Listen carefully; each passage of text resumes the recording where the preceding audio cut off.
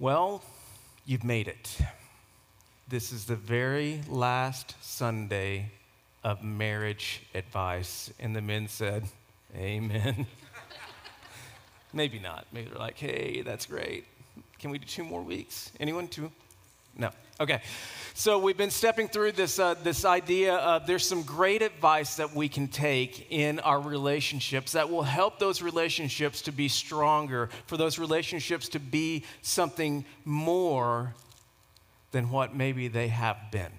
So we've been stepping through great advice, and the problem is, as people, we always want that hot fix. We always want that one thing, that quick answer, that cheat sheet that's going to give us everything that we want with no sweat off our backs, right? And that's really what we want. We want it easy. But here's the thing. It's not easy because every single one of us have this box of hopes and dreams and desires. And we carry that box around. And when we finally find the person that we want to spend the rest of our life with, at the altar, we hand them this box. And we say, here, these are all my hopes, my dreams, and my desires. Make them happen.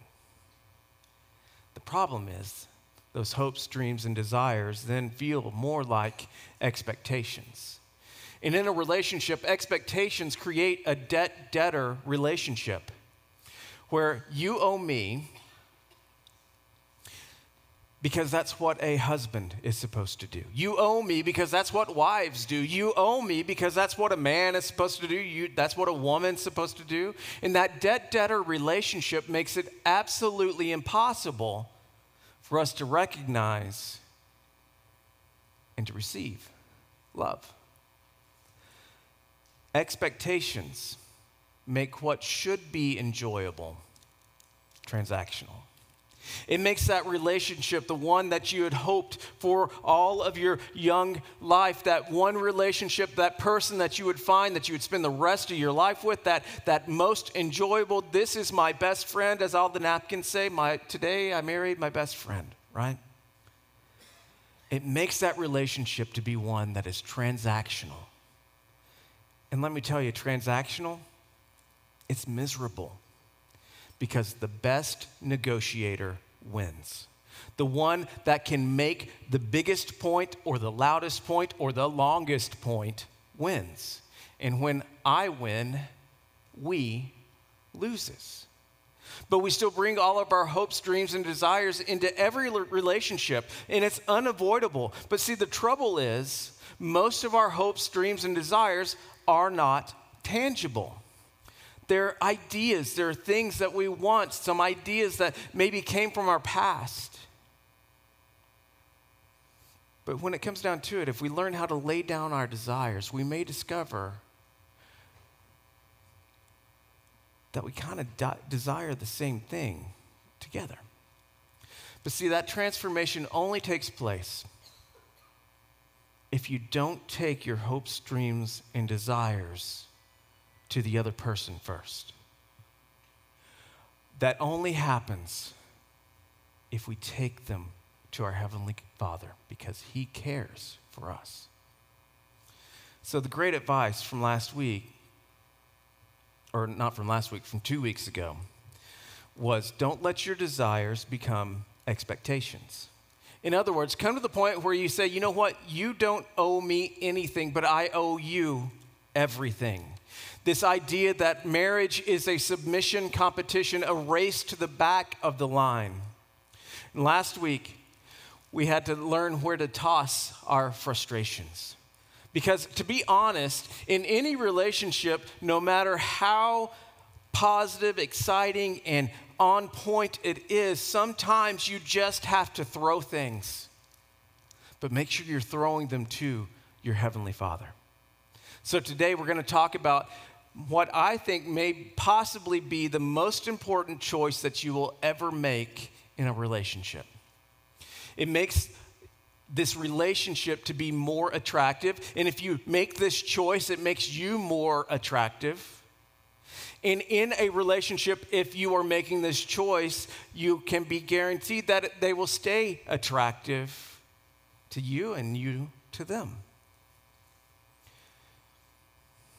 The one thing that we know in all of our relationships that we have is that we have a choice. So today we're talking about making a choice that every person makes every single day. But to be honest, this choice that we make feels more like a reaction. But I want you to know that this is a choice that you are already making. And perhaps today, I can help you make a better decision.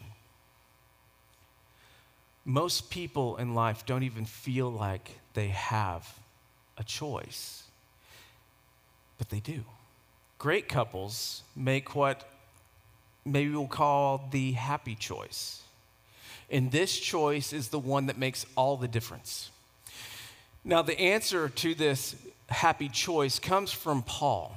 Now, Paul, the Apostle Paul, he wrote a good portion of what you see in your New Testament. Paul wrote to the first century church in Corinth. And this book that we call 1 Corinthians was written to Gentile Christians. Those are Christians who were not Jew by birth. They were people who were Gentiles. That means they were pagan, that they had worshiped pagan gods. They were new Christians trying to sort out this whole Christian thing because in their world, they had to understand a brand new way for them to worship because their worship didn't look like the worship that Paul was talking about. Pagan gods, they didn't care about people. Pagan gods toyed with people. They manipulated the people. There was no moral or no ethics in the pagan god scheme because you wouldn't do anything toward someone else to make the gods happy. You only did things towards the gods to make the gods happy. You made sacrifices. You sacrificed your most important things, your most treasured items. You sacrificed children for the sake of other children. You sacrificed all manner of things so that you could win a war. Pagan gods didn't care much at all about the people. But Paul said this. He said, listen, I know that this God I introduced to you is absolutely, completely different because this God that I'm telling you about, he cares for you. He cares about you. And in order to please this God, you have to actually treat people the way that he treats people. He says, you're to love the people around you. Plain and simple. For you to please this God, for you to worship this God, you are to love the people around you. Paul is saying that this is the number one manifestation of how much you love God. It's the number one manifestation of how much you love God and that you are doing what he called you to do. In the chapter that we're looking at, it's very popular.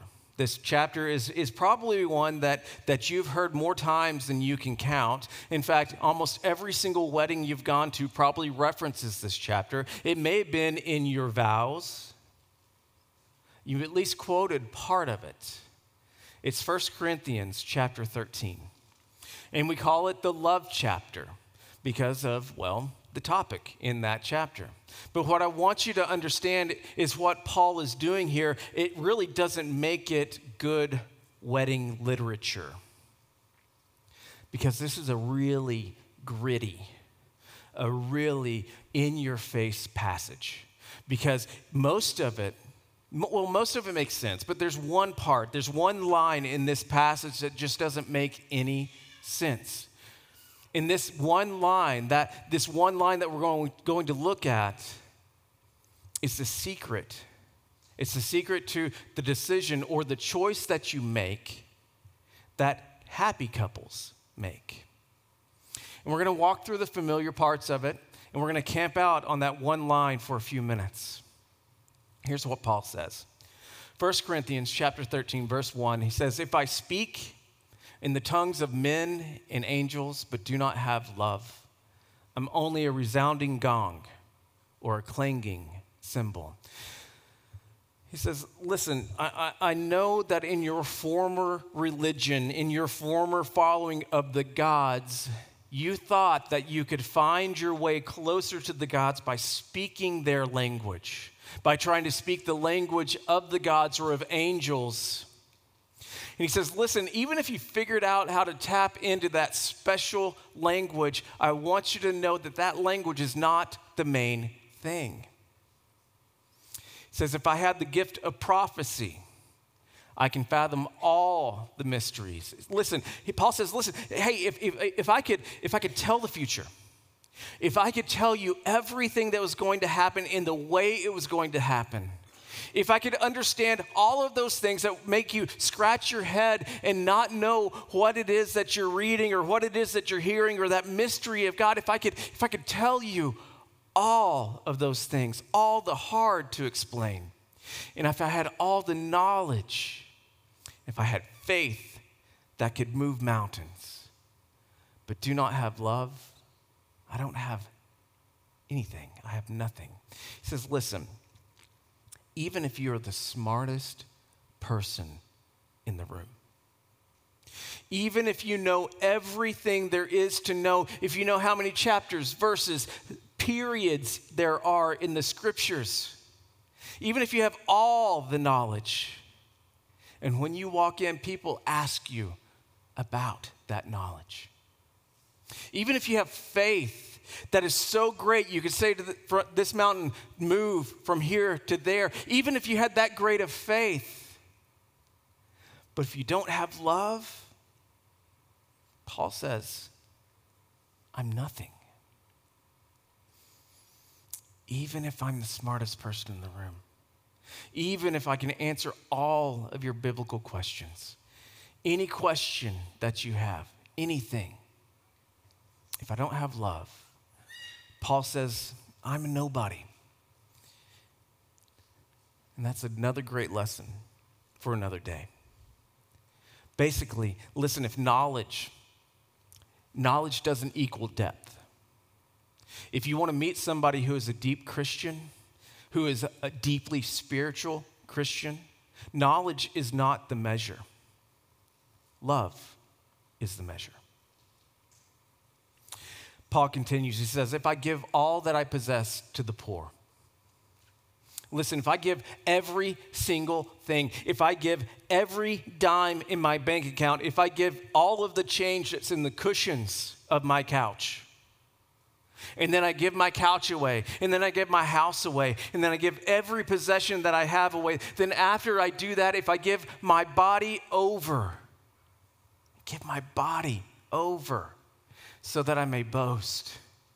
It says, if I give all that I possess to the poor and give over my body to hardship that I may boast, but I don't have love, I gain nothing. And in this moment, we come face to face with the reality that anybody who gives to gets nothing from God. If you give to get, you gain nothing. And in all of these sentences of this passage, Paul says, if you have love. What does that mean? What does it mean to have love? What is love? I don't know. I think most of us think it's just something that's on the inside, but Paul wanted to make it very, very clear. So clear that he went through a list. He said, love. Love is patient. Paul says, when I say I have love, that love is patient. That love puts someone else first. It's that back of the line thing once again. Paul says love is kind. I like the word defers. Love defers to others. I defer to you. Love is kind. It does not envy. Love does not envy. It isn't jealous. It doesn't try to one-up you. It doesn't say when you are more talented than me, when you have better ability than I do, when you get more attention than I do. It doesn't envy, and it doesn't boast. Love doesn't try to one-up you. It doesn't try to shut the other person down. It lets them shine. It allows them to take the center stage. Love doesn't envy, and love doesn't boast, and love is not proud. Love doesn't call attention to itself. Love does not dishonor others.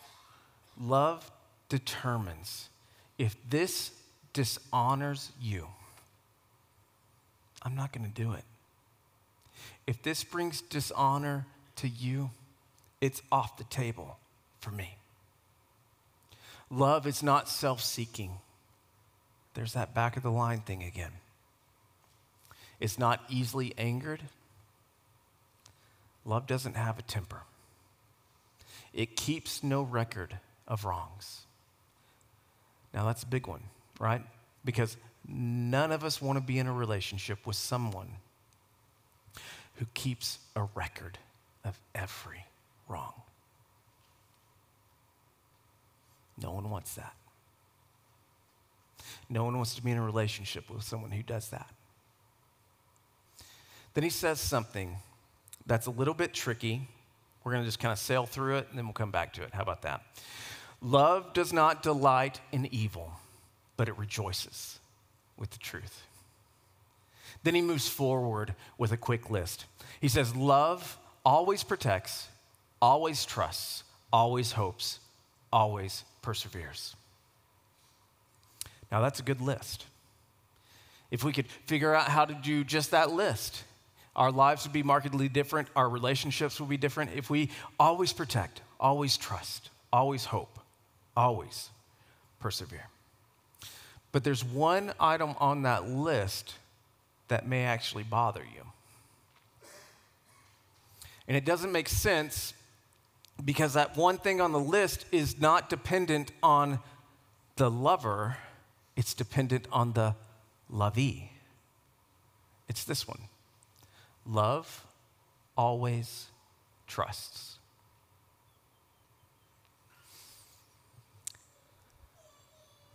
That sounds just a little bit too naive, doesn't it? I know the life that I've walked through. I know the difficulties that I've endured. So to say that love always trusts, isn't that just a little pie in the sky? Isn't that just a little naive? That's not how the real world works here, right? Listen, I can go through and I can protect you even when you're wrong. I can defend you and talk about it with you later. I can hope for things to be better. And I can even push through hard things. But love defaults to trust. And that's a keystone for happy couples. In every relationship, in every single relationship, not just a dating relationship, not an engaged relationship, in every single relationship that you have, from time to time, there's a gap. There's a gap between what we expect. I expect that you're going to be home at 6 o'clock because remember we have that thing and that thing is going to happen and we really need to make sure that everything is ready. I promise that I'll be there to pick you up. Listen, we got to get the kids ready. Dinner has to be on the table. Yeah. I got it. I'll remember to tell them. Anyone have any of those things that you've been, got it. So there's an expectation that you're going to follow through with this. And then there's the experience, right? I know me. Good intention, not so consistent follow through, right? In every time, there's a decision that we have to make between expectations and experience. There's this gap. And every time there is this gap, and we have a choice that we have to make. And often we don't actually realize that it's a choice because it feels like it's a response. Every time there's a gap, we choose what we put in that gap. So when things aren't lining up, when our expectation doesn't match the experience, we can choose to believe the best. Listen, I don't know why I don't know why he's late. I know that there's probably a perfectly good reason. I don't know why she forgot that we had a budget. I don't. But I'm sure that there's a really good reason for that expense. I'm not sure what's going on here. But I'm sure once I have all the information, it's going to make sense. So we can believe the best. We can fill the gap with believing the best, or we can fill it with assuming the worst. Yep, he did it again. I don't know how many times I've told him, but there he went. He just went off and did it again. Yep, that's what usually happens. Yep, she said that one thing one more time, and honestly, could we expect anything different? And in our relationships, that gap between our expectation and what we experience, when we insert the choice to assume the worst, we end up finding that it does something pretty significant. Happy couples choose to believe the best. So the great advice for today is believe the best, because it's a choice. Every single time there's a gap, believe the best. In the moment where it doesn't make sense, where it doesn't feel like there's actually a good choice to be made, believe the best. In every gap, when he's late, when the budget's blown, when they didn't call, every single time we make a choice to put out there that we will put in the gap that we believe the best about our spouse. Now, there was a study that was done over the course of 20 years. And this study looked at couples in the United States and Europe and in Canada, and they grabbed these people and put them in the study. These were people that were admittedly happy couples.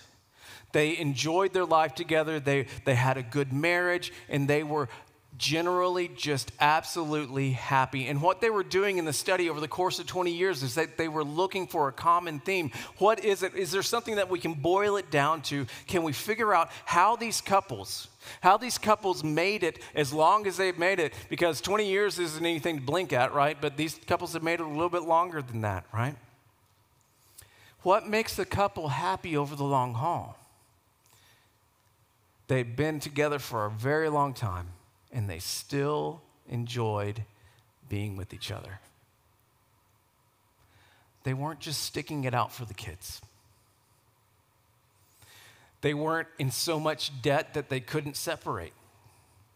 They still had an enjoyable relationship.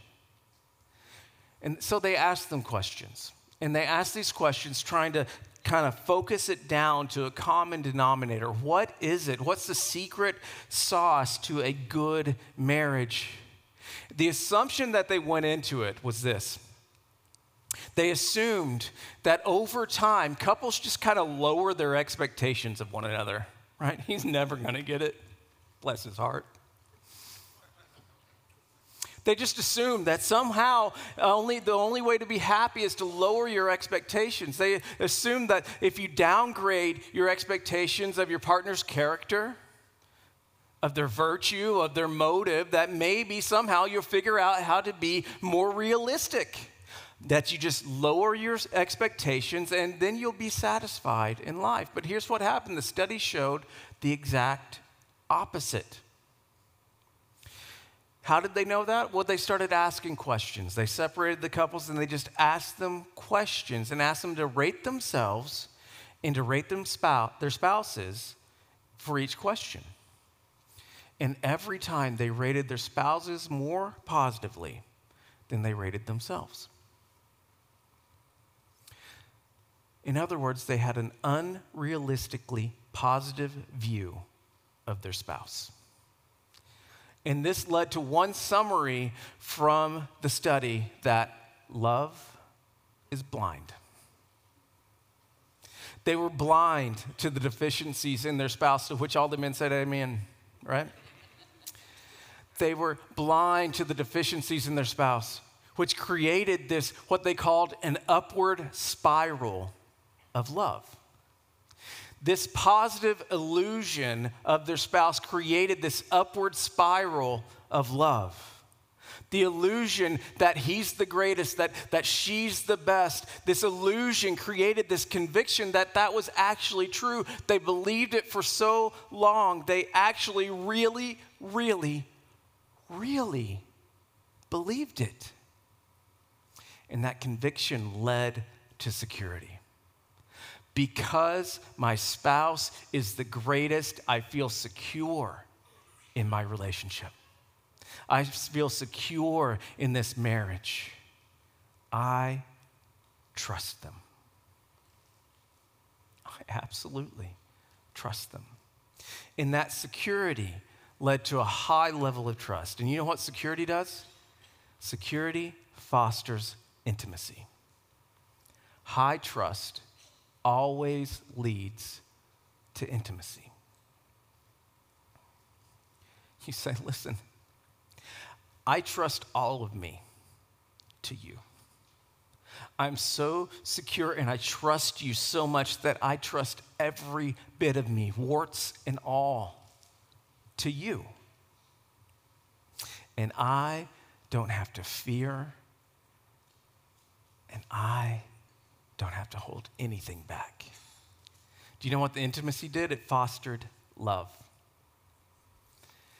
And the love underscored the illusion, which created more conviction, more security, more intimacy, and it just went up and up and up.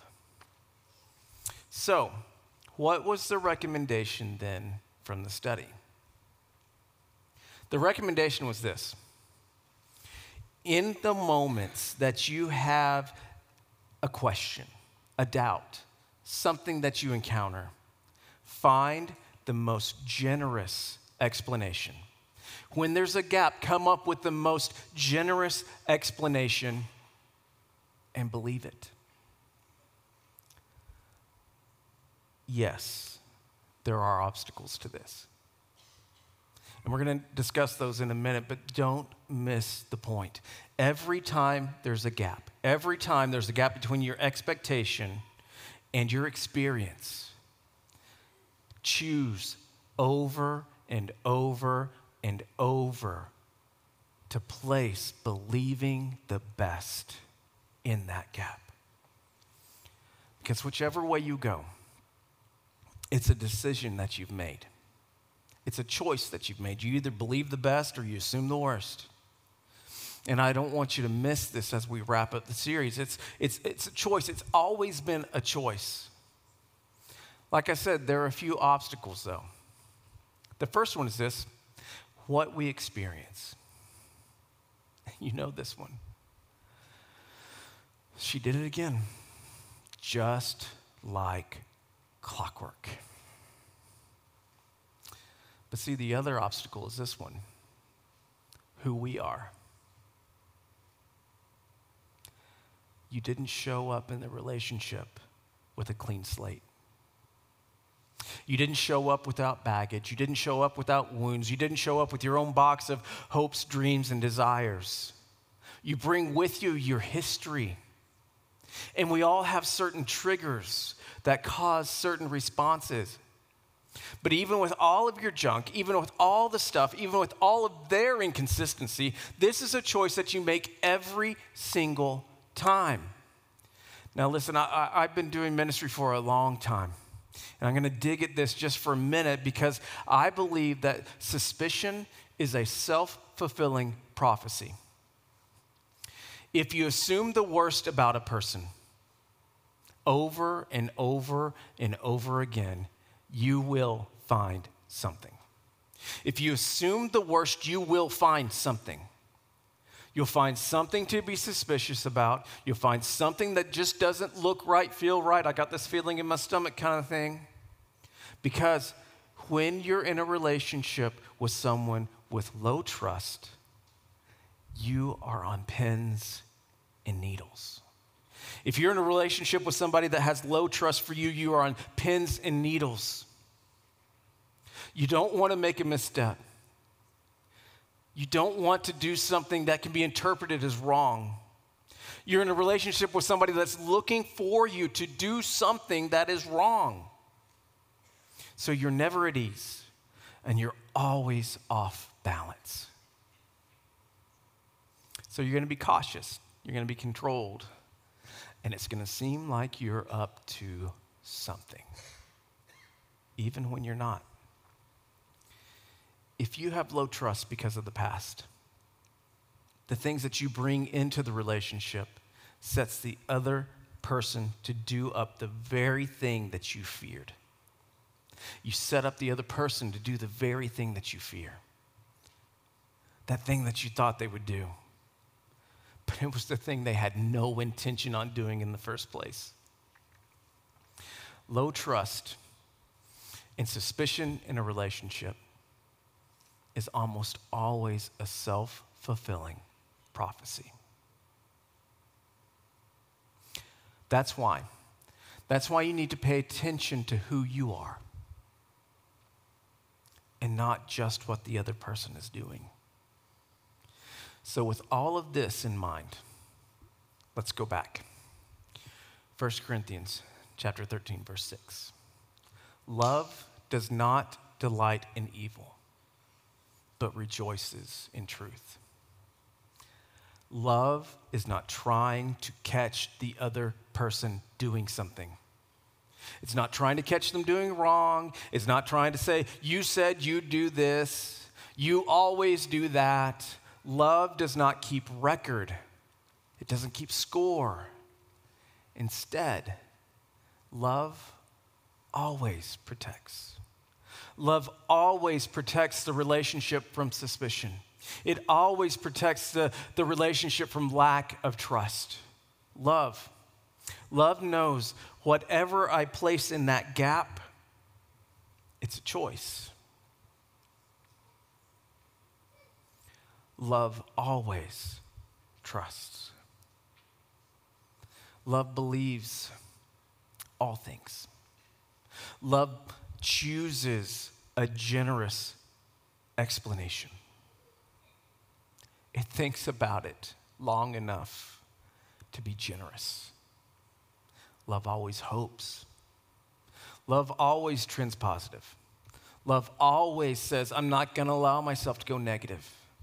Love always is realistic because love always perseveres. It endures through resistance. It endures through hard times. It endures through difficulty. There may be some things in the past that come roaring through, but love perseveres because love is determined to trust anyway. So here's the question. The question based on what you know about you, what you know about your past experiences, what you know about what you're bringing into your future. Do you believe the best or do you assume the worst? This is one of those introspective questions. Do you believe the best? Is your default best? or is your default the worst? Which way do you go? Do you believe the best in the gap? Do you say, you know what, I know there's probably a really good explanation? Or do you say, they better have a really good explanation? But see, it's your choice every single time. So here's your objection. But you don't know you don't know how she, right? It's still your choice. The other option, option B, this is option A. So option B doesn't move the relationship forward. Option B says, listen, I'm going to delight in finding every mistake. Absolutely every mistake they make, I'm going to cheer every time I find it. I'm going to thrive on speculating, making sure that they know I got an eye on them. And I'm going to assume the absolute worst because they stink. And then I'm going to embrace every single doubt. That is good marriage advice right there, isn't it? Could you imagine? You're sitting there with your kids, and your kid's about to get married, and maybe your son, your daughter, whatever, right before they walk down the aisle, you say, listen, I got some advice for you. I have some really good marriage advice for you, and you might want to write this down. In fact, I actually wrote it down for you, okay? Lay a trap. Wait, and then eventually they're going to step in it. And then when they do, bam, you got them. And you say, yeah, I knew you were going to do that. That's some great advice, isn't it? No, that's bad advice. Here's the advice that you should give your children. When there's a gap, believe the best. So here's a homework assignment for you. If you're a couple, here's an assignment for you. If you think this won't work, I want you to believe the best for a week. Be generous in your explanation. Choose to trust. Now, I'm going to pause that statement just for a second. If you're being trusted, be trustworthy. If you're given a shot to be out of the ire of mishandled trust, then handle it like a gift. Okay, believe the best for a week. Choose to trust, because trust equals acceptance. When you trust me, you say you accept me. And our hearts and our behavior is drawn towards trust. Hearts are drawn towards acceptance. Does that mean that you're not going to have difficult conversations? You are absolutely going to have difficult conversations. But you can get right back at it. Believe the best, because happy couples know that believing the best is a choice. It's the happy choice. It's the one that even if it's the same thing over and over and over, you do it 10 times out of 10, on the 11th time you say, still, I believe the best, because it's a choice. So the great advice for this week, to finish out the series, is to believe the best, because it's a choice that you make. Let's pray.